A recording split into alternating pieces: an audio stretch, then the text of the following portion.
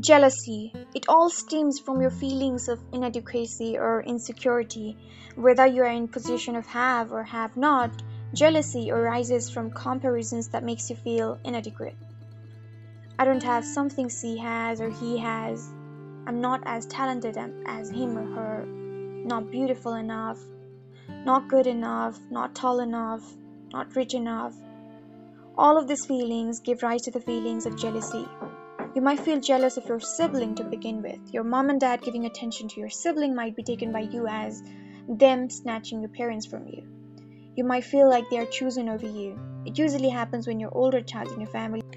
When you are an only child, you might have felt like your parents are only yours.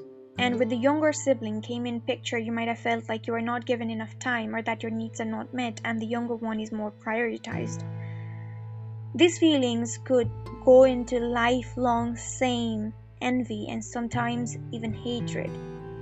Being jealous robs you of having meaningful relationships. It makes you self-centered and narcissistic. You might feel jealous of your friend's success or your sibling's success or the success of your relatives or just people you know. It's really important to deal with jealousy, right? And how do you deal with jealousy?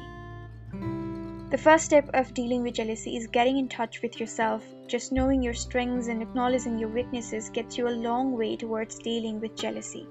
You become jealous because you are insecure, and when you can feel the void that's arising because of insecurity in your life, you will no longer feel jealous.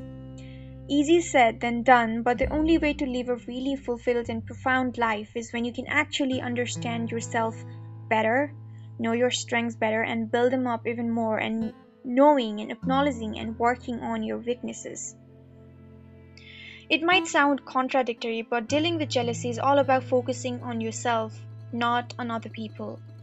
Focusing what your strengths are and who you are, because you see, there's no one just like you in this entire planet.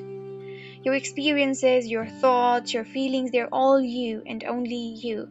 The kind of story you tell yourself matters. It matters a lot. When you focus on formulating and giving the gifts that you have to the world, you don't need to be jealous. Your gifts are solely yours. Your being is solely you.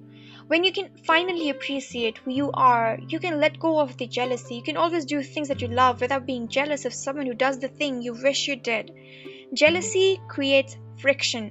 Jealousy makes you sabotage someone or belittle someone. It robs you of your happiness too, because what you give outside, you receive. And when you make someone feel bitter at some point, you feel bitter too. Have you realized you go and fight or say bad things to someone, at one point you just sit down and think, I shouldn't have said that. I shouldn't have behaved that way. And that leads you to a place of regret, a place of strained relationships. If you're happy only for yourself, you get only just a bit of happiness in life.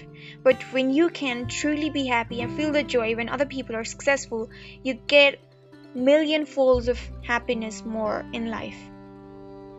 You get to share other people's happiness too.